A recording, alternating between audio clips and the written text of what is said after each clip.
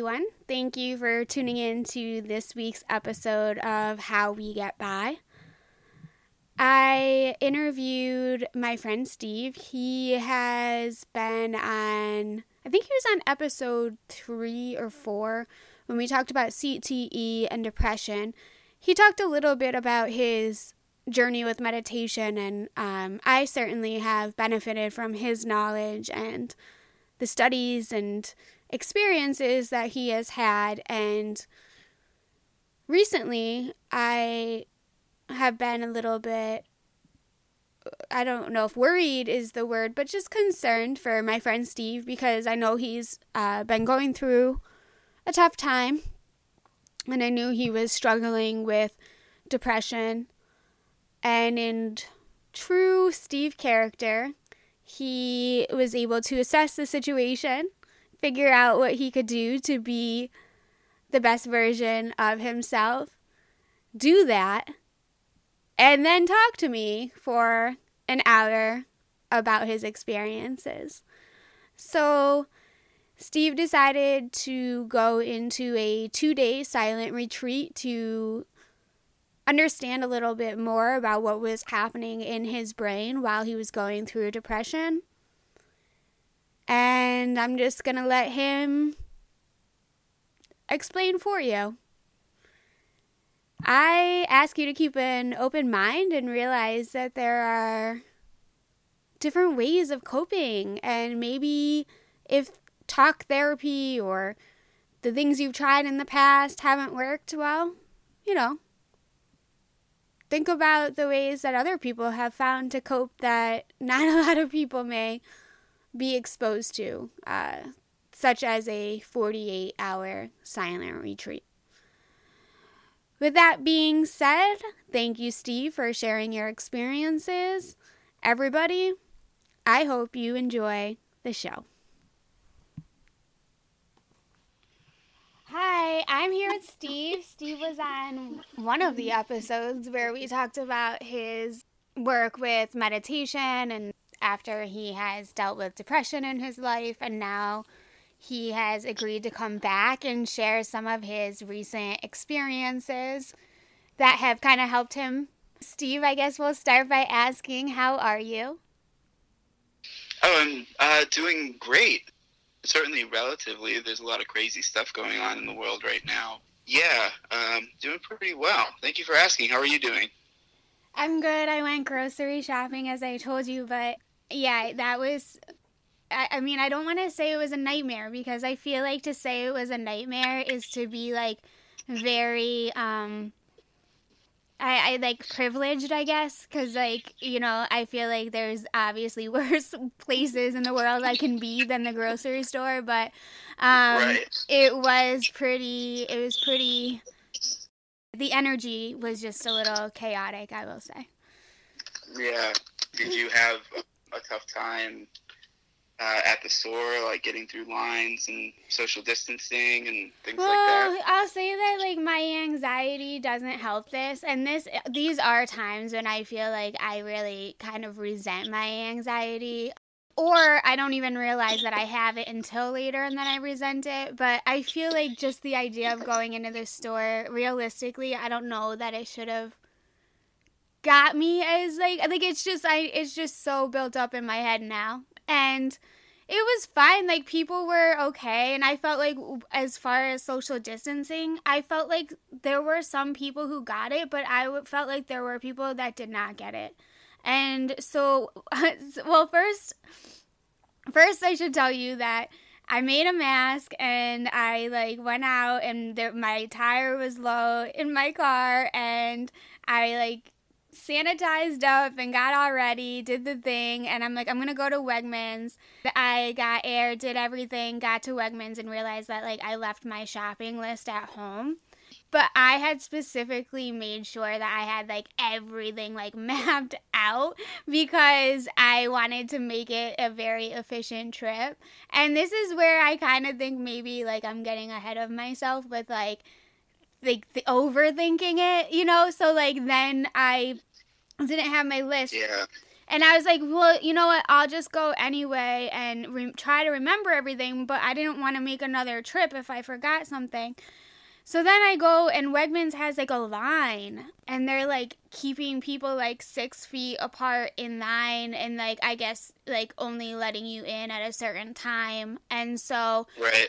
I didn't know that, and like so I was like, well, I'm not waiting in this line to not even get half of the stuff I need because I can't even remember the list, let alone what the frick is on the list. So Yeah. just like, no.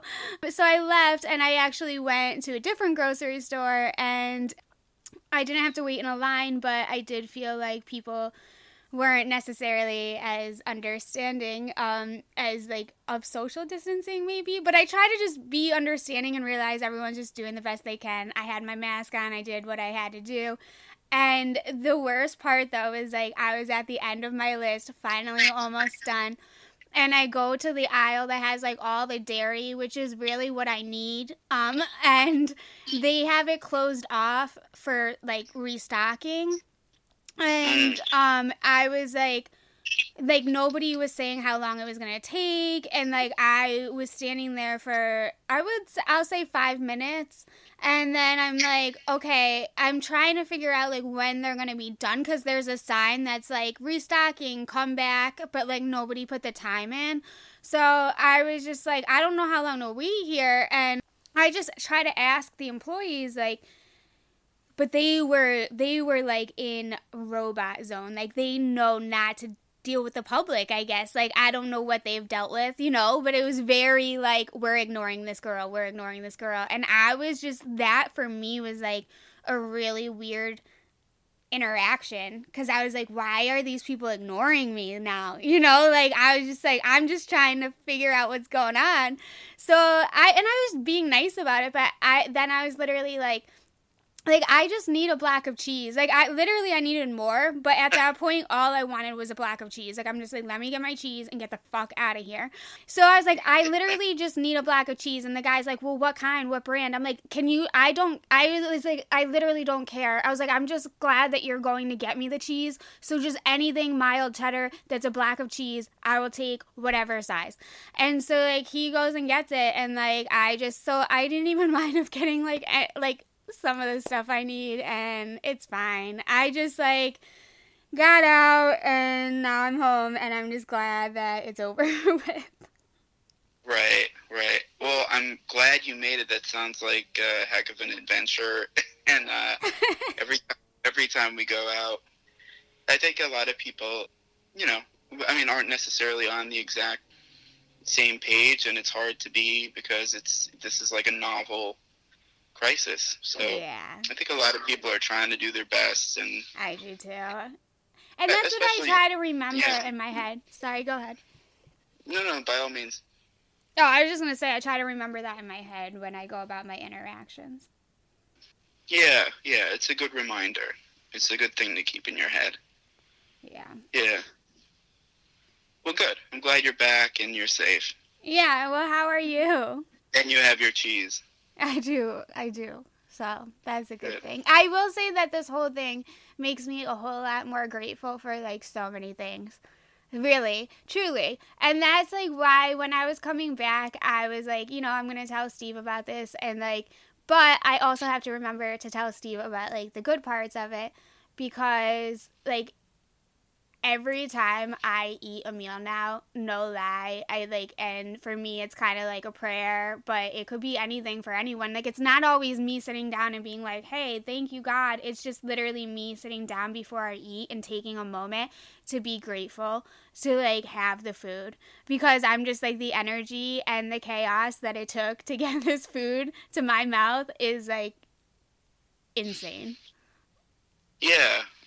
That kind of reminds me, I don't remember which, I've learned from so many teachers now over the years, but I think it was Lama Surya Das who explained that in the beginning of every meal, one way to refocus your attention is the first bite of food, you put it in your mouth and you chew and you really, really focus on the taste and the gratitude and all the texture and everything. And it's kind of like, it doesn't, if you're religious, it doesn't have to replace grace, but it's saying grace, but it can be a nice supplement, or I just use it in general as a cool way to, feel more grateful about what I'm eating. Yeah, I know. I feel like it's a nice practice, and I feel it like around a lot of other stuff too. For example, like I've been taking care of plants, and I'm starting to get a garden ready, like just a little one in my backyard. But hey, awesome. Yeah, but like even just that, I'm just grateful. Like when a plant doesn't die, when I'm like, oh, we like kept this alive. And also, I am going a little bit crazy because other than this grocery store adventure and a few trips to like the pharmacy, I have not been out and I have not really interacted with people. So having another living thing in my apartment, even if it's just a plant, is like somehow magical for me right now. So I just think it's giving me like gratitude for the little things. And that's a nice thing. Like I feel like a lot of times I didn't have the time to really appreciate things because I was always rushing from one thing to another. So having this month to not really have an agenda and to take the time to be grateful is a good thing. So I don't want to come in this and make it sound all bad, I guess. Yeah, it's important to acknowledge both sides of it, the gratitude, but also the difficulty on a personal level. Just because someone has it worse doesn't mean that you don't get to acknowledge maybe the tough times you're having. Yeah, and like that actually brings me to like the point is like another point, which is this is all just like in my little like Monaco bubble, and then outside of the Monaco bubble, there's also like really sad things happening. Like in like the world, like with this virus, and so it's weighing on my mind too, of course. And so there's just, I don't know, it's just a strange time. Yeah, it is, and it's good to have conversations about it, reach out in whatever way we can, and lean on friends and family and stuff. Yeah, so did you want to, share a little bit about, your experiences over the last few weeks? Oh, yeah. Well, I guess the podcast was to talk about how I ended up going on, like, setting up my own silent retreat and doing that. Is that what you'd like to get into? Yes. Okay. Yeah.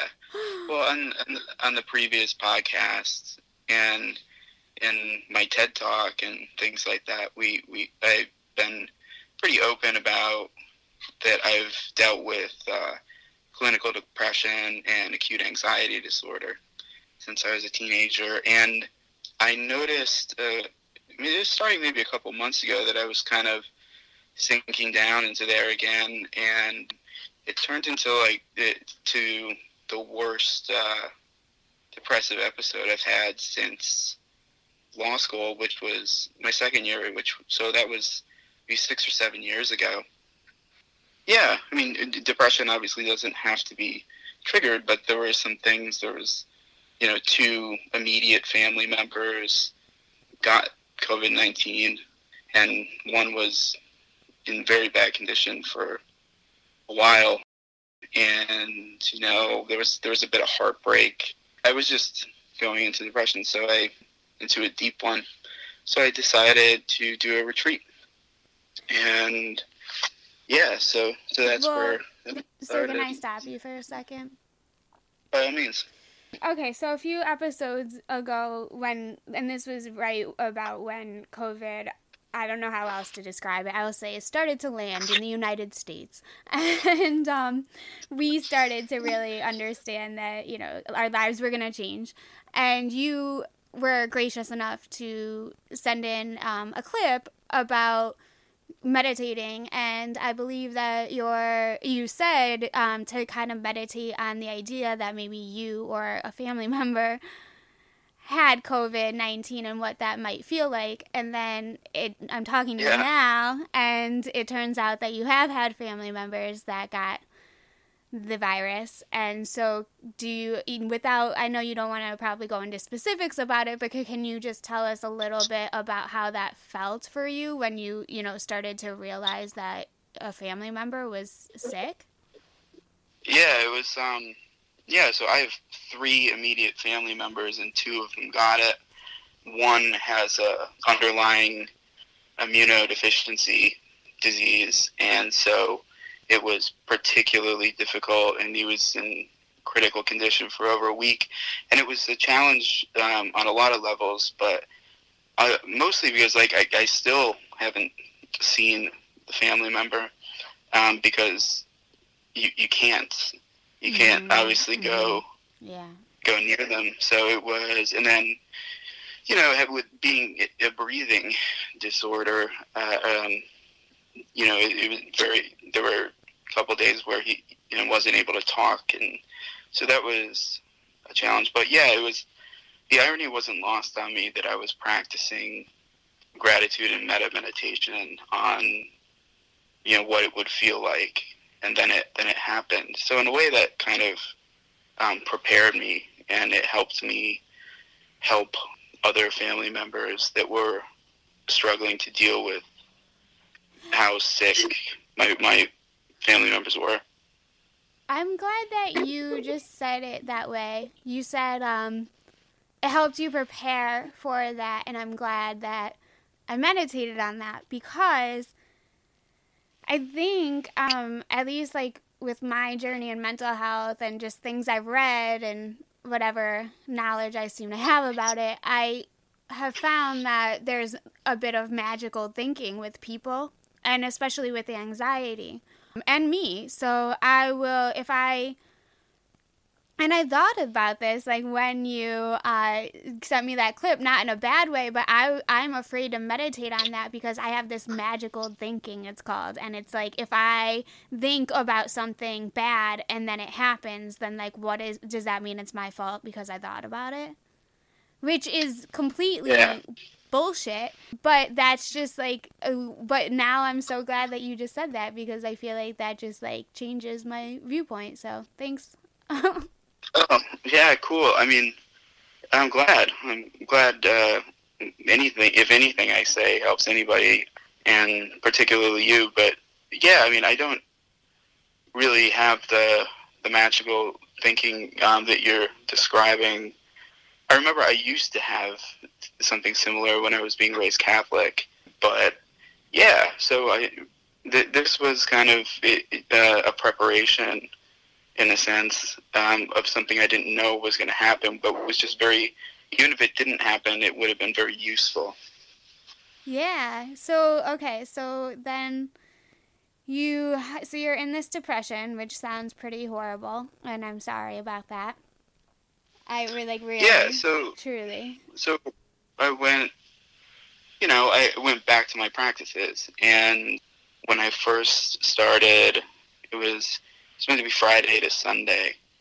And when I first sat down on the cushion, I thought, oh my God, this is not working at all. I mean, am I so depressed and anxious that all of these practices aren't going to help me again? So I just there's all kinds. So I went back to these really fundamental Vipassana, exercises. The first thing I did was I set a timer for an hour and just watched my breath, and then let my mind go. And then when I noticed my mind was gone off somewhere else, I gently brought it back. Wait, and then wait, one moment. Okay. 2. No, this is great. It's just before we get into that, I guess I guess I want to take a moment for you to explain kind of what made you in your moment of depression, and because when I'm utterly fucking depressed, the last thing I want to do is lock myself. I'm not saying, I know you didn't lock yourself in a room, but I'm just like, for comedic Monica purposes, the last thing I'm going to do is like lock myself in a room in my mind and sit there alone for 2 days. So listeners who are, maybe a lot of people are not familiar with silent retreat. So my first question to you is, what is your motivation for doing this in the midst of your depression? How did you find that motivation? And two, what even is a silent retreat? Yeah, so the motivation question is a really good one, because I started, when you're depressed, clinically, you don't really care about yourself, and it's why suicide results a lot of times. But my motivation now is the same as it was in the beginning, and that's others. So if I'm depressed and acutely anxious, I'm just not a good version of myself for the people that love me, and for anyone, really, people I randomly meet on the street. So particularly since my family was going through a crisis, and I was already slipping into some heavy stuff, if you can't find the motivation yourself, you can always find it by thinking about others. And even like my brother has a new beautiful baby son, and he's got so much on his plate, so I need to be on my best to give him a break. You look for others. So then did you think maybe, so were you like, okay, I'm in this depression, I'm not at my best, I need to be at my best, how can I get to my best? Silent retreat. Yeah, I think that's a concise way of saying it. Okay. Yeah. Okay, cool. And so a silent retreat, to the second part of your question, is just an extended meditation, really. And it's not always pleasant. It goes back to that old adage, if you want to understand your mind, you sit down and watch it. If I'm out in the regular world and I'm constantly grasping at things like this nice meal will make me feel better, or a hug from this person will make me feel better, or listening to my favorite song, or writing, or doing something on my phone, or posting a picture on Facebook. If all those things are what you're grasping at, they're all fleeting. So you remove all those things, and you put I actually gave my phone to my aunt and had her hide it in case I came out of the room, and because I had to come out of the room to use the restroom and stuff. You remove all those things, and then you just sit there and watch what your mind is doing first. And then it's almost like diagnosing. Why is what that your mind so is doing. scary, though? Like, if to me, like, I know this is like, you're going to tell me that you're probably going to be like, well, that's because you're not in touch with yourself or something like that. I don't know what you're going to say. I know you're going to say something that sounds pretty judgmental. I was just thinking that. I'm like, you know what? He's going to say that. Yeah, I know. That was a no for me. But I will say that that's what it feels like, though. I'm like, why is this so scary for me? Like, why does that scare the shit out of me? I think it is scary sometimes, because especially if you're in a bad state and what you're doing is really going into the mind and the state. Like I was acutely anxious when I started, and when you're acutely anxious, it's terrifying, and it's the worst feeling in the world, and you don't want to go into that and see what it is. You just want it to go away. And if you have some trauma in the past or something, and you kind of suppress those thoughts a lot, you don't want them to come up because they're extremely painful. So I think a lot of people share, and myself, I've had that experience where it's almost scary to sit down and meditate like that. Yeah. So I think you're in good company. Yeah. I think you're letting whatever arises arise. Yeah. So okay. So and the last question, and then I'm gonna let you get into like you explaining like the meat and potatoes of it. I am wondering how you let like how do you get people to leave you alone for 2 days? Because I know that you're like I mean, you're a lawyer and you have like a way of authority around you, which is great and like that's awesome. But some people listening like don't have that at home. So can you like explain to people how they can maybe harness that and like be like, "Yo, everyone's got to leave me alone for 2 fucking days." Well, yeah, that's a for sure that's a concern, and by now everyone knows, especially my family. I started by, traveling to, a place in upstate New York and then out to St. Paul, Minnesota, and, sitting for a week and everyone knowing whether or not they thought I was nuts for doing it, knowing that my phone wasn't going to be there, and they would have to go through like several layers, like to try to get to me if they needed me. Well, and then I think they saw the positive effects from it. So I think that even though I'm not religious, my family will respect it in the way that if someone said, I'm going to Mass, or like it's Russian Orthodox Easter today, and if someone said, well, I'm going to services for several hours, and then the rest of the time I'm going to be doing family things, well then, most people would respect that. Yeah. So I think it's that level of communication. Okay.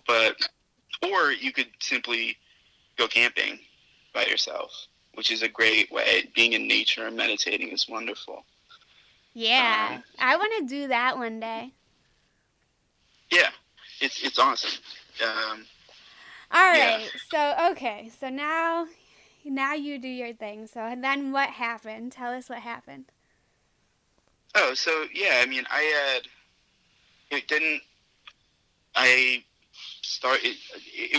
that diagnosis phase was good because things had gotten so hectic, my practice fell away a little bit, and then in the beginning I just kind of had to. I started from the beginning with the basic practices that everyone does right in the beginning. Like the breath is the big one. You just watch the breath, and the point isn't the breath. The point is to watch when your mind isn't focused on it. And then you bring it back to the breath over and over again. And the analogy that's used a lot is like if you have a muddy glass of water, the easiest way to get it to clear up is to simply sit it there, just let it sit, and the dirt particles rest and settle to the bottom. And you do essentially the same thing with your mind. You just sit there and allow it to calm down, and you don't try to let it calm down. You just let it go. Mm-hmm. Tibetans usually call it monkey mind. I've never heard this before, but I've been starting to call it kaleidoscope mind. Ooh. Because that's what it feels like to me.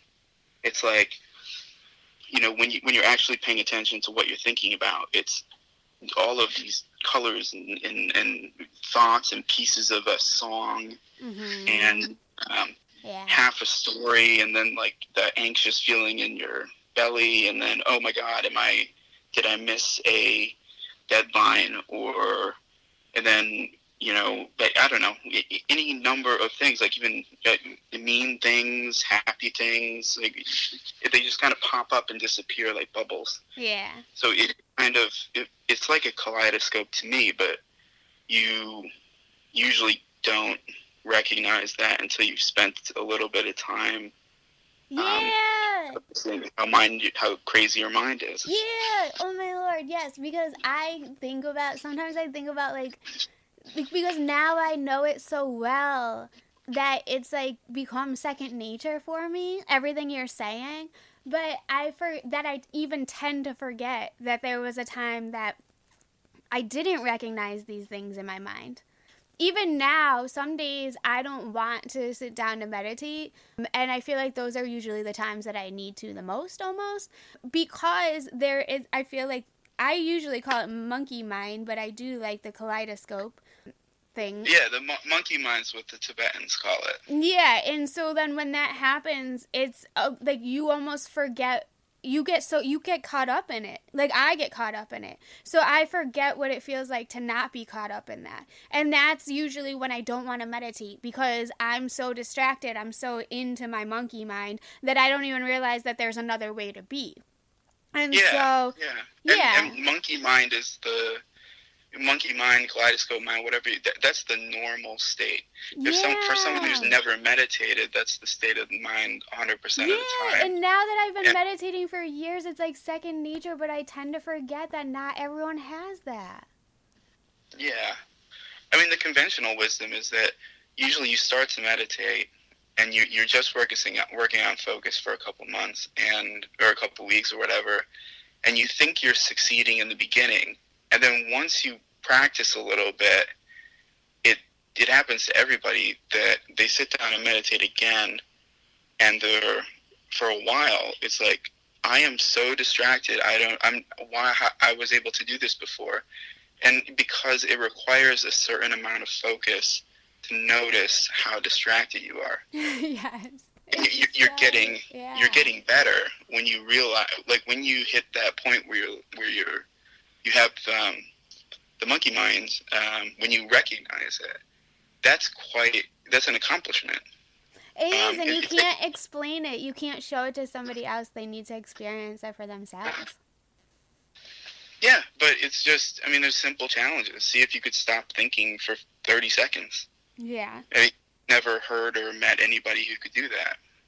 And then the curiosity comes from there. Well, if I can't stop thinking, then in what sense am I in control of my mind? Yeah. And then you start practicing. It's all curiosity for me. I mean, that's why I started it. Like, I don't know how, it's a bizarre feeling. I don't actually know how my mind works.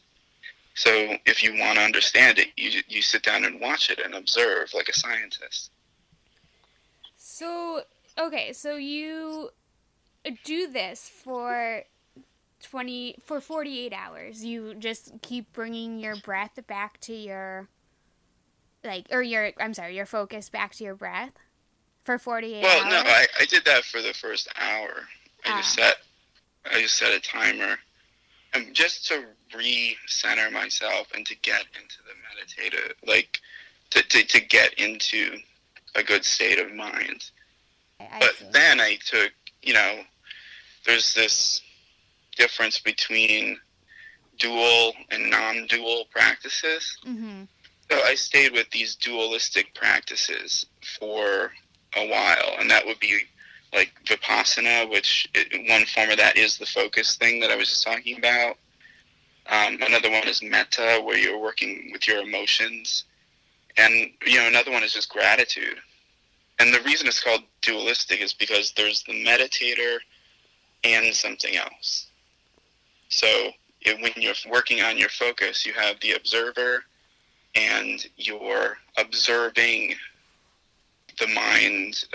You're watching the breath, and you would feel like Monica watching your breath. Mm-hmm. So that's what I did. And then metta is another good one, where you work with your emotions, and you think of people, like, for example, you think of people that you have a non-romantic but really, really loving relationship. Like, I usually use my brother.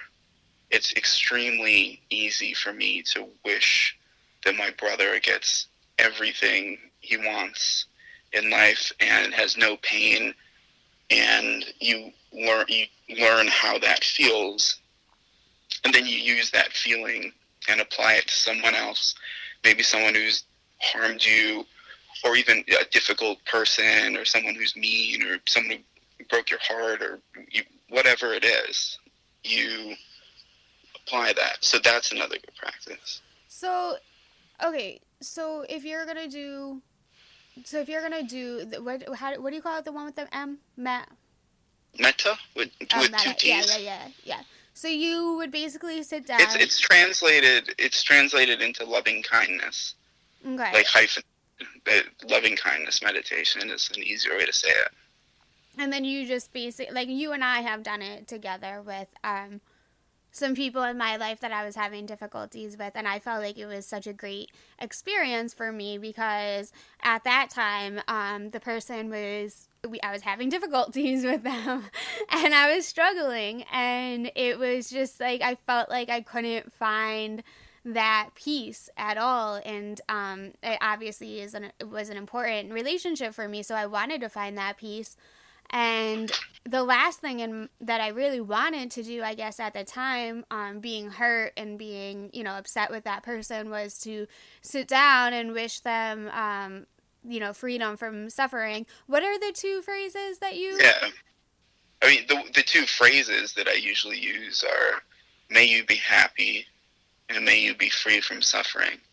Yeah. But that whole... And those aren't mine. Those were taught to me. But any kind of, may all of your wishes come true. May you be free from pain, emotionally and physically. Those type of wishes. And it may sound a little cheesy, but when you work up to people in your life that you're having a difficult time with, it's really transformative because you then approach those people from a point of love and forgiveness before anything even happens. Mm-hmm. And when those people come up or pop into your head, you already have this love and peace toward them, forgiveness. Yeah. This is all just training your mind. I love that, though. It's so effective. Yeah, I'm glad. Yeah, it's been so effective for me, for sure. And it's like, I don't know. I feel like my personal opinion on peace is that if we're ever going to have peace in the world, then we need to have it within ourselves first. It just nothing else makes sense. If you're not peaceful, how can you look around the world and be like, I'm not going to be peaceful, but you all should be peaceful? Like, no, it like starts, then if I'm peaceful, then maybe, I don't know. So that's the way it works. So that's why I love these. I mean, that goes back to the fundamental motivation of why someone would meditate. Because if your concern is peace, like you said, you have to find it within yourself first. Mm-hmm. Otherwise, you're not going to be effective. So that's the motivation then. Yeah. To find peace in yourself so you can help others. Yeah. I love that. Yeah. Okay, so can you explain? So can we go back to the dual versus non-dual, or yeah? There's just one other dualistic practice, and then we can talk about dual versus non-dual. Sure. Yeah, and it's the simple one. It's just gratitude. Okay. So, there's tens of thousands of people that have died of COVID. There's tens of thousands of children that die every day of, just lack of clean water. Mm-hmm. I was talking to a friend the other day who's from a military family. She's raised 4 kids. One is serving. Her husband served. And after that, she is now shipping out in June for 6 months with the National Guard. It's easy to look around and find a lot of things to be thankful for. Either that you are not in that position, that you have people that are willing to do certain things, like she is. Right. That you have people that love you. I just find reminding yourself of all of these things is very important, and it can be a great gratitude meditation. How unbelievable, just that you exist, how unbelievably grateful you be. You're so right, though. Honestly, I really do think that there's such a power in gratitude, and one of the other things I think love is the strongest force on earth, but it's because, like, love can defy depression. As you said before, you think of others. And an example of me doing that would be today when my anxiety was like, I don't want to say it got the best out of me, but it was there, and I didn't want to go shopping and blah blah blah, and I'm being cranky and like I'm worried about this guy, like if he's 6 feet away from me, whatever. And then I'm just like sitting there, and I took a minute to like really think of all of the people in my life who are nurses, who are work in grocery stores, like who are essential workers, and I am so grateful for those people, and they are continuing to do their job. And it just, like, in that moment I was able to be like, oh, like, okay, you know, like, it's, I don't know, there's just like a power of being like grateful for yourself and what you have, but also being grateful for the people who are doing things to keep your life going, you know, like I'm like, oh, all these workers are here today, they don't want to be here, they're doing this for me so I can have food. And then, so yeah, there's so much gratitude to be found everywhere, I think. Yeah, and it affects you positively, and it affects the way you treat others positively, I think. It's not just bringing up bad things that happened or something, because there's the two sides of gratitude that you aren't suffering like somebody else is, and then gratitude that you are able to, gratitude for the positive. And so I think it gives you, it helps you personally, but it also allows you to be a bit better to others and understanding. And it's a good practice. I love it. It's awesome. Yeah.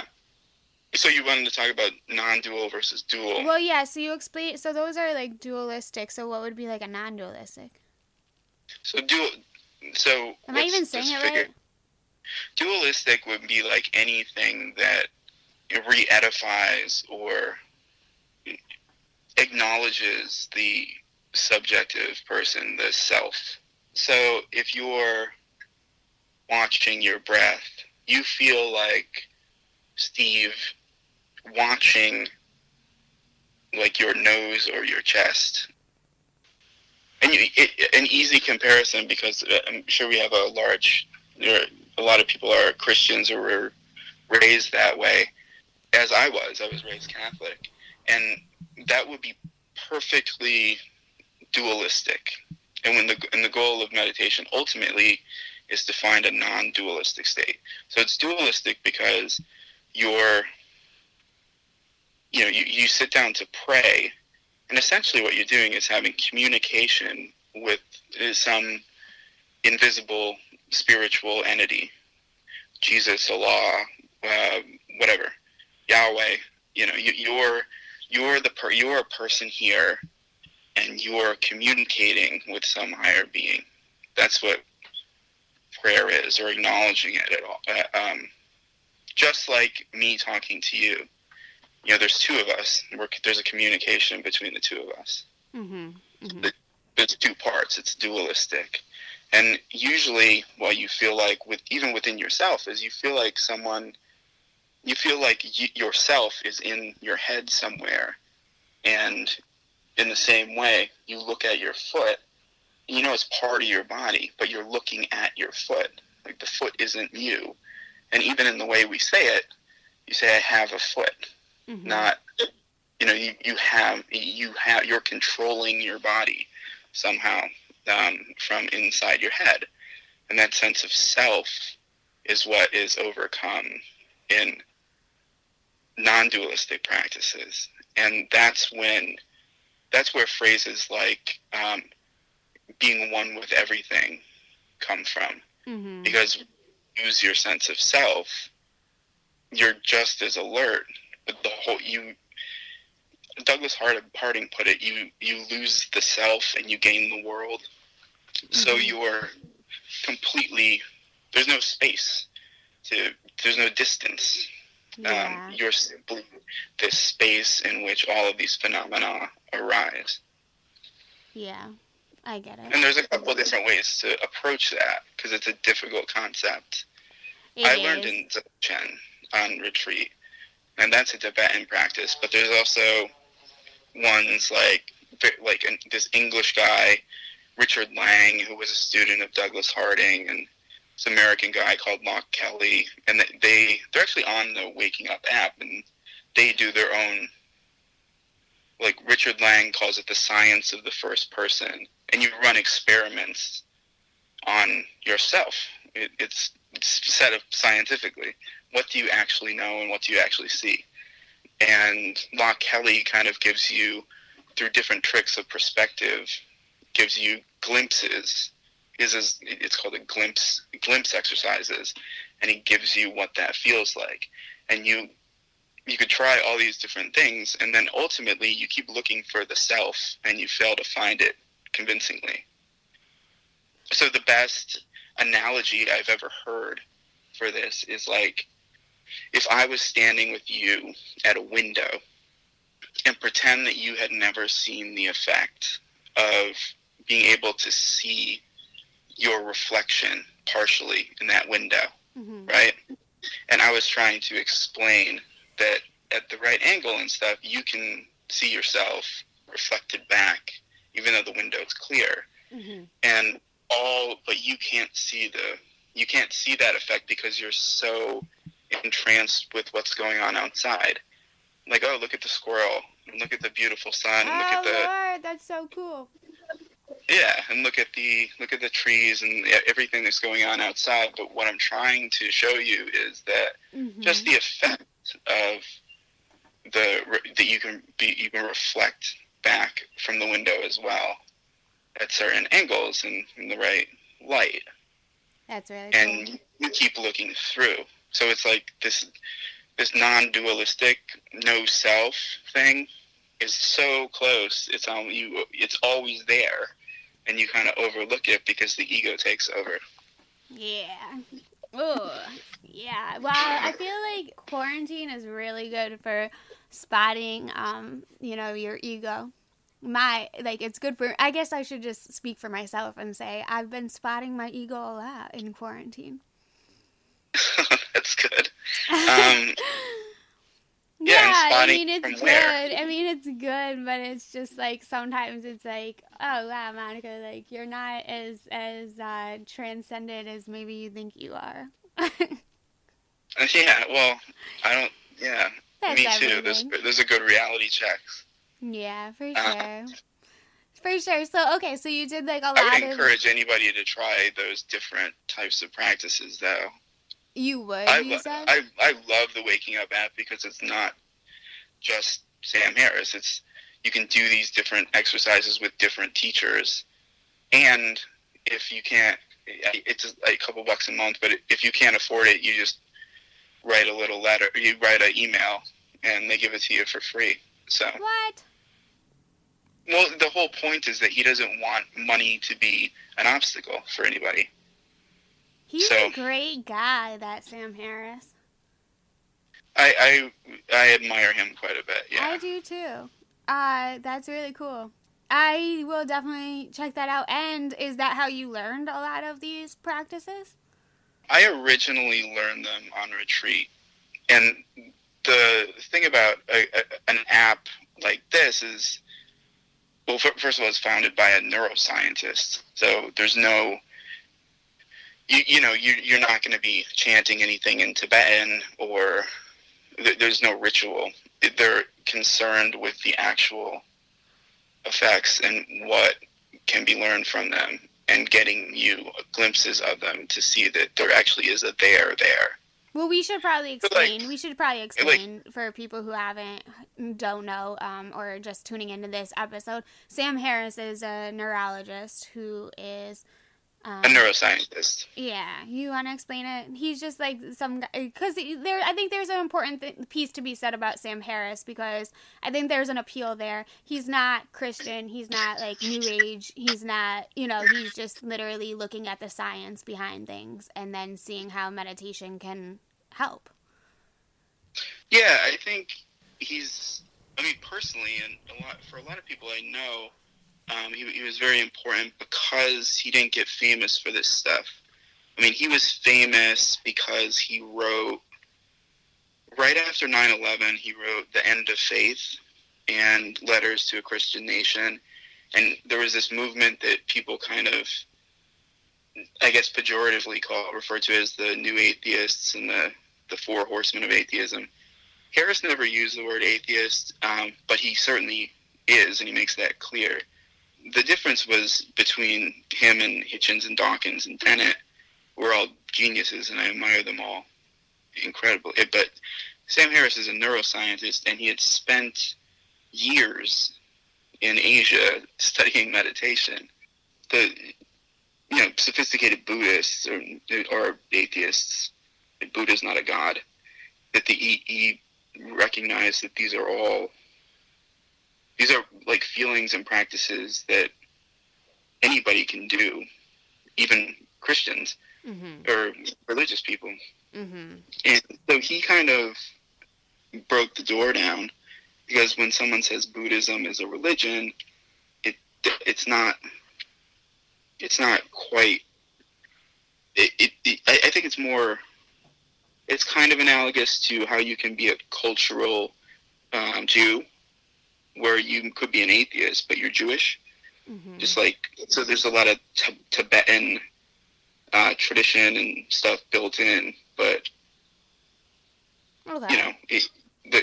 there's a lot. There's more like culture built into this practice, and it's called a religion. But it's more like going to the gym for your mind. Yeah. Yeah. Like I'm absolutely an atheist, just like Sam Harris is. Yeah.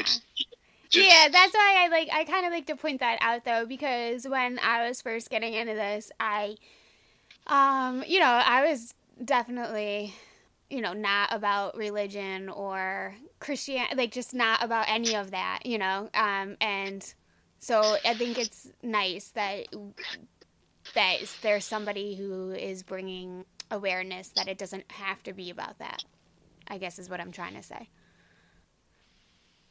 And all of the teachers that are associated, they're kind of just pulling these feelings out and these practices out and stripping away any cultural stuff that's attached to it.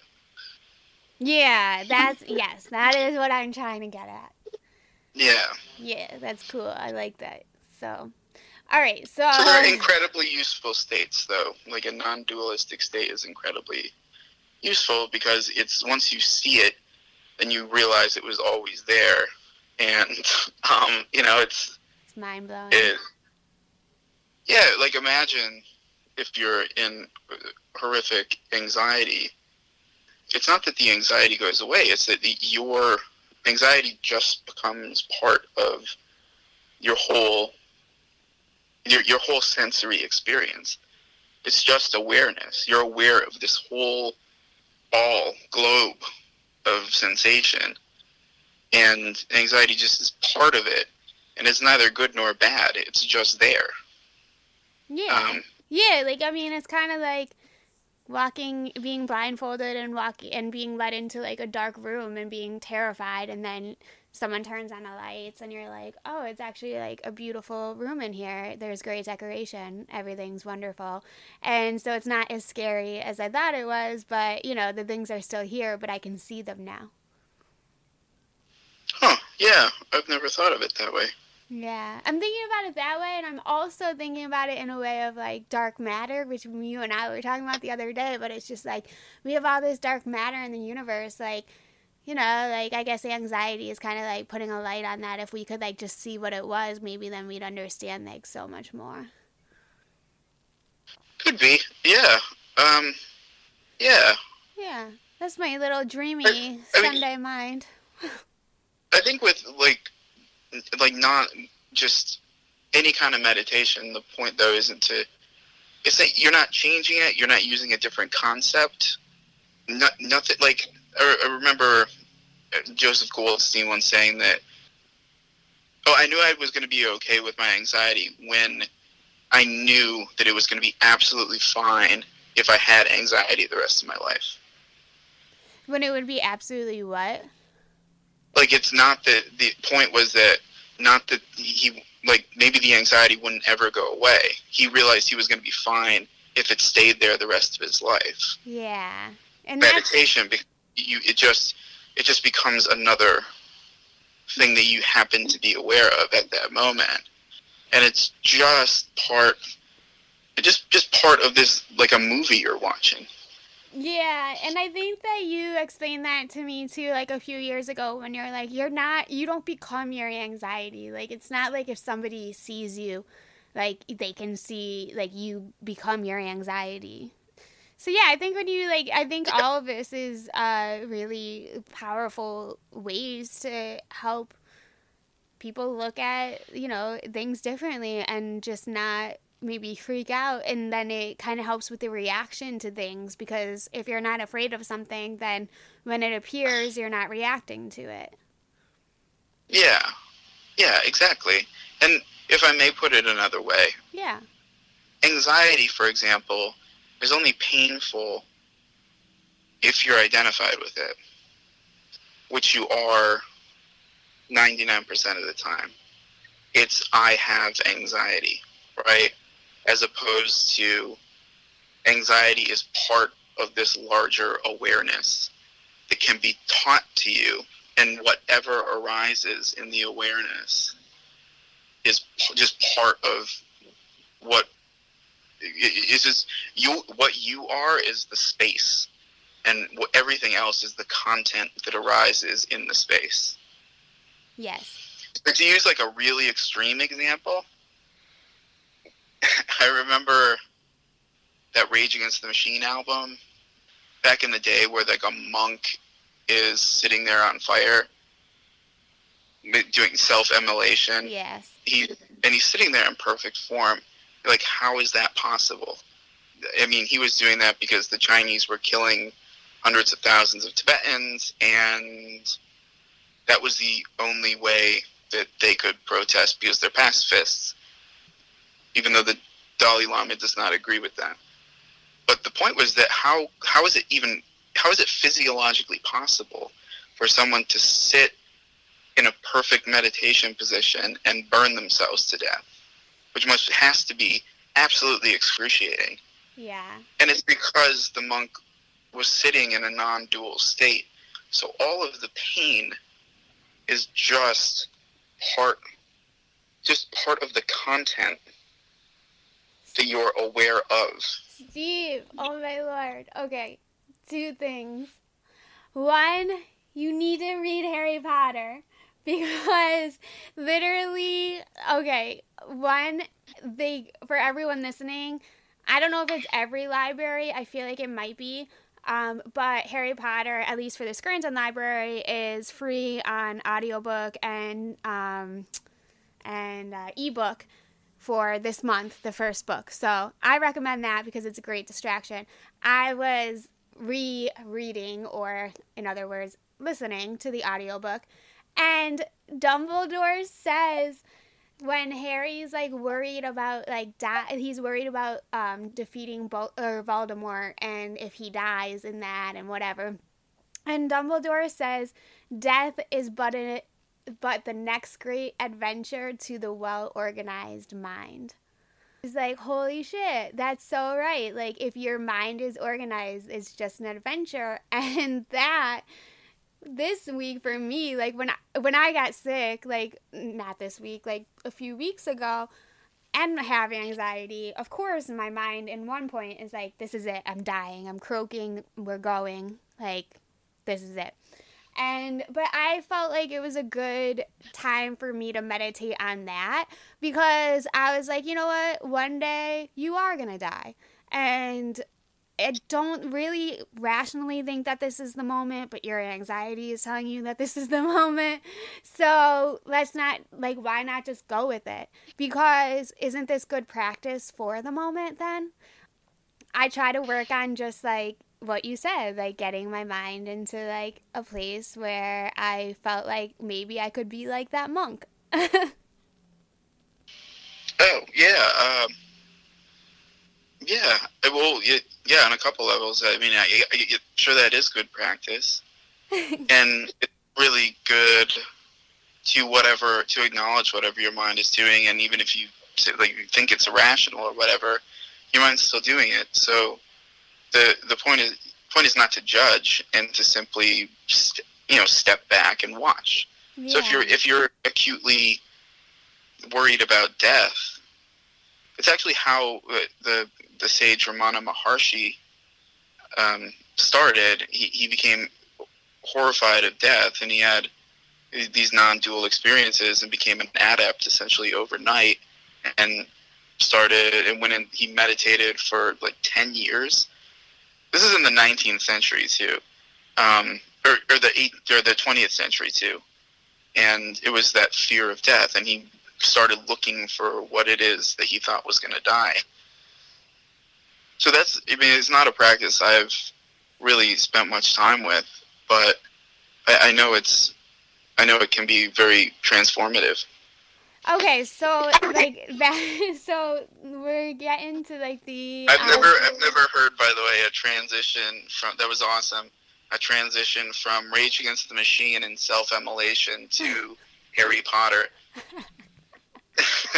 I think I could probably make a Harry Potter reference for anything. The other thing that I should tell you is that it also could be linked to Rage Against the Machine, especially for you. But there's a part where all the new first years are just at Hogwarts, like their magical school, and they're singing like all of the older upperclassmen are singing the song, the Hogwarts song, and Dumbledore at the end he is wiping his eyes and he's like, music, a magic far beyond anything we can do here.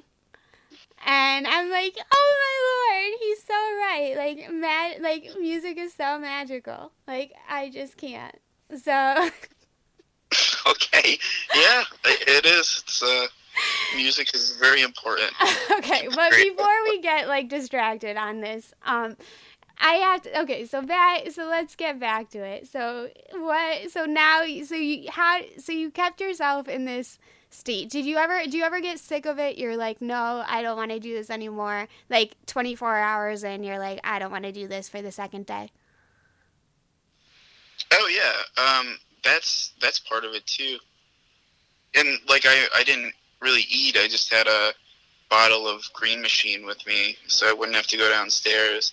So like things like they're good to practice with, like things like hunger or impatience or restlessness, or in the first podcast I talked about how my hip hurts sometimes, so sometimes sitting cross-legged can be really painful.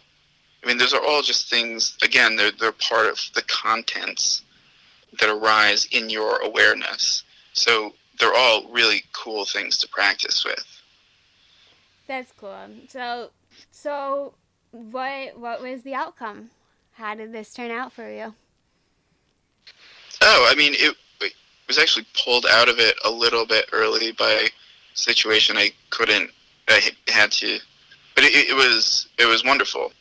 Got reacquainted with some of the things that I had forgotten over the past couple weeks and months when my practice kind of went away a little bit due to life getting in the way. Mm-hmm. It was absolutely transformative. Now, the depression and anxiety didn't go away, but it certainly helps.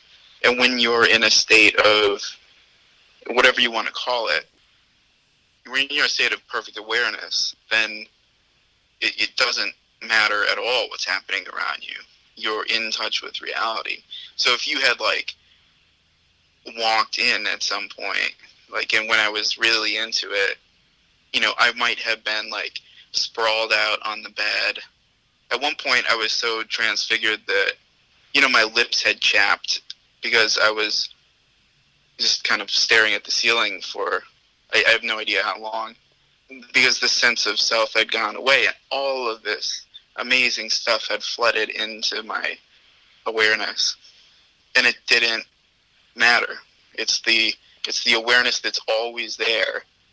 No matter, in the worst day of your life, the best day of your life, it's just always there. And it's just a matter of being patient and practicing and allowing whatever arises to arise, and then seeing what it is you actually are aware of.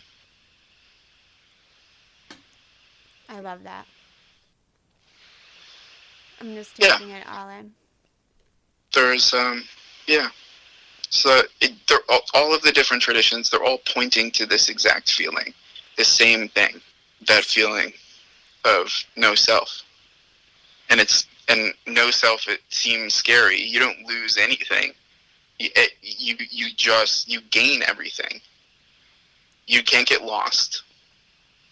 It's not like dying. It's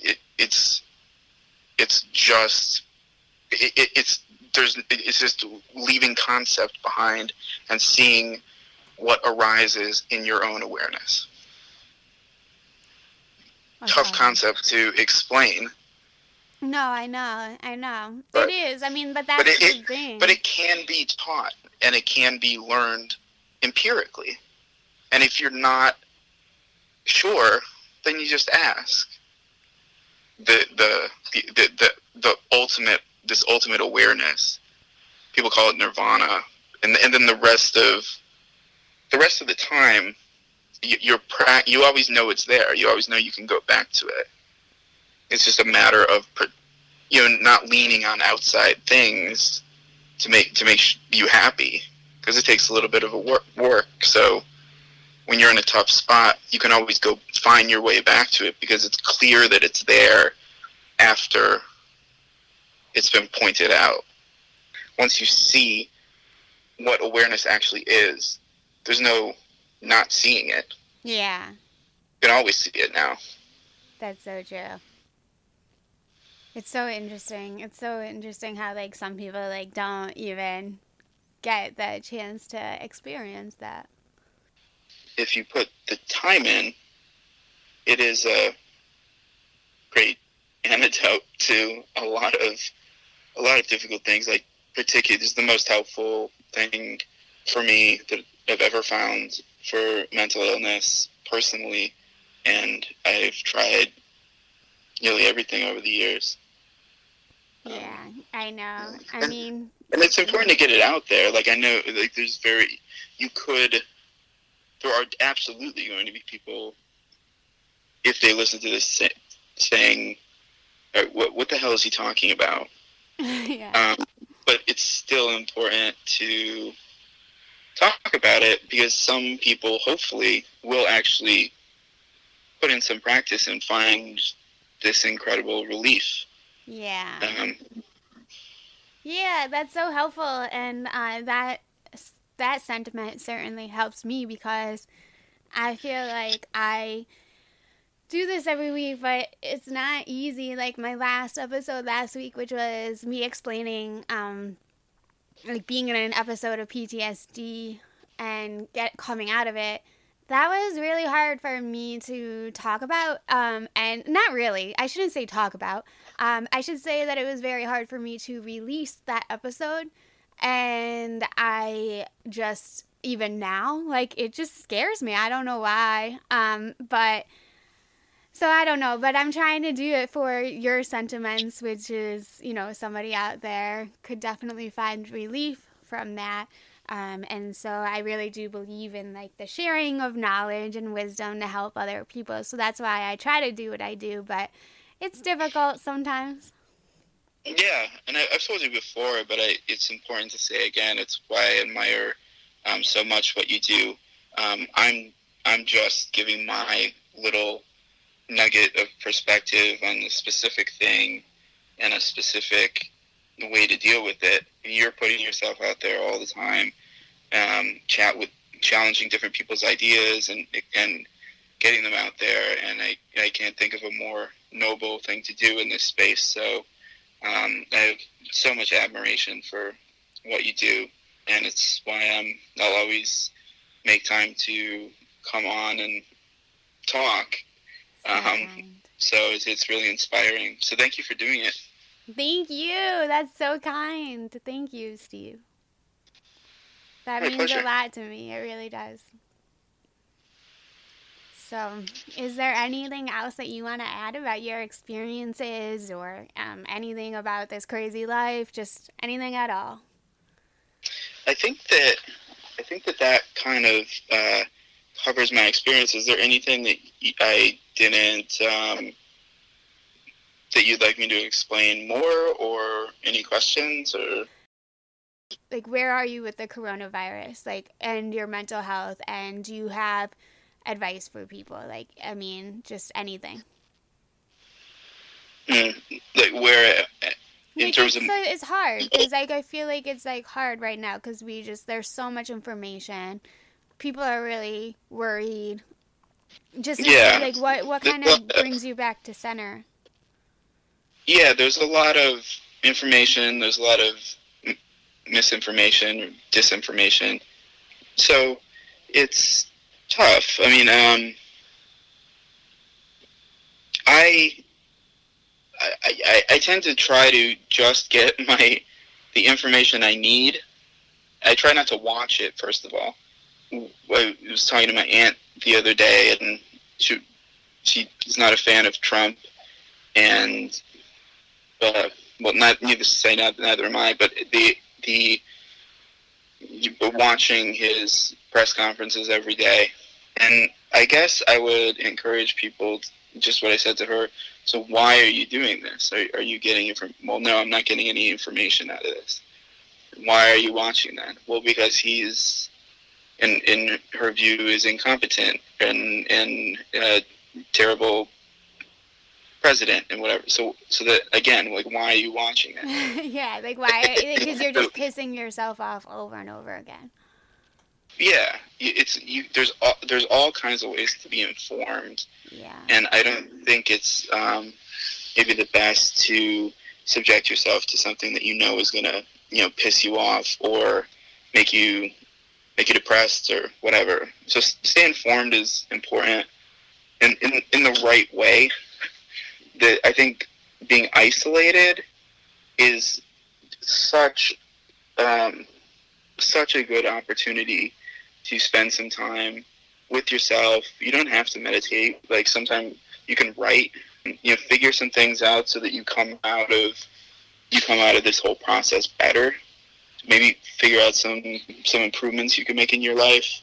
Maybe try to set some little goals. Help in whatever way you can.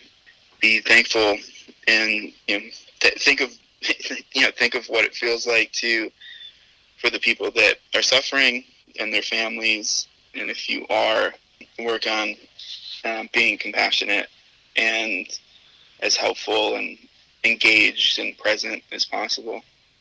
I guess that's kind of general advice, but I think for those who are just isolated and they're okay, this might be a really good time to give meditation a try and see what you think. Oh my God, stop looking at me, Steve. Stop looking at you? Yeah, no, I'm just kidding, because you're like, for those who are isolated, this might be a good opportunity. You're wrong. No, I mean, like, so many people are isolated. So am I. No, I know what you mean, though. You're right, though. And you're right. And so, yeah. Yeah, it could be a good opportunity. Yeah. So. Well, thank you so much for being on the show and sharing your experiences. And I'm glad that, you're doing okay and your family's doing okay. Yeah, anytime. Thanks for all you do, and happy to come back and talk about whatever you like. So, yeah, keep it up. You're awesome, and you're an inspiration to a lot of people. So, thank you. Thank you, Steve. It means the world to me.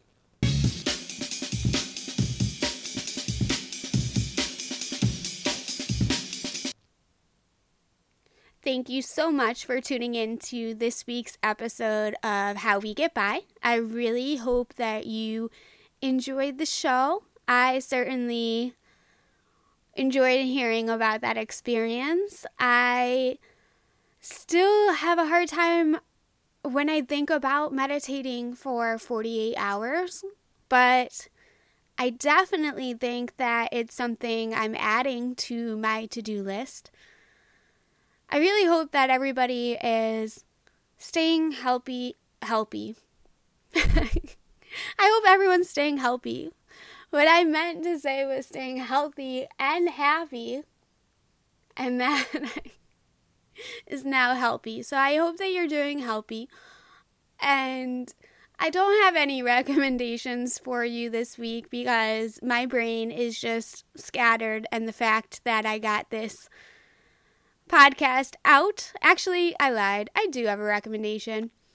Last night, in the middle of recording this and editing and doing everything that I needed to do, I was feeling anxious about it, and I'm like, all I want to do is sleep and stare at the ceiling and do nothing. And I gave myself that grace, and I did. I just was like, if I can't get the episode out this week, then I don't get it out this week. I need this time for myself, and I took it. And then I wound up getting up early and finishing the episode anyway. But what I'm saying is, my recommendation for you is, if there is a time this week that you feel that naggy feeling, that you don't want to do whatever it is that you're doing, and you do have the liberty to say, I'm going to not do this now, I'm going to give my body the chance to rest, give yourself and your body the chance to rest. For once, just one time, for me. And you could blame it on the show. Say, I listened to this podcast and they made me do this. And see how it feels for you. Okay, thanks for everybody who has tuned in and shared the show. Please remember to like or subscribe wherever you subscribe to podcasts.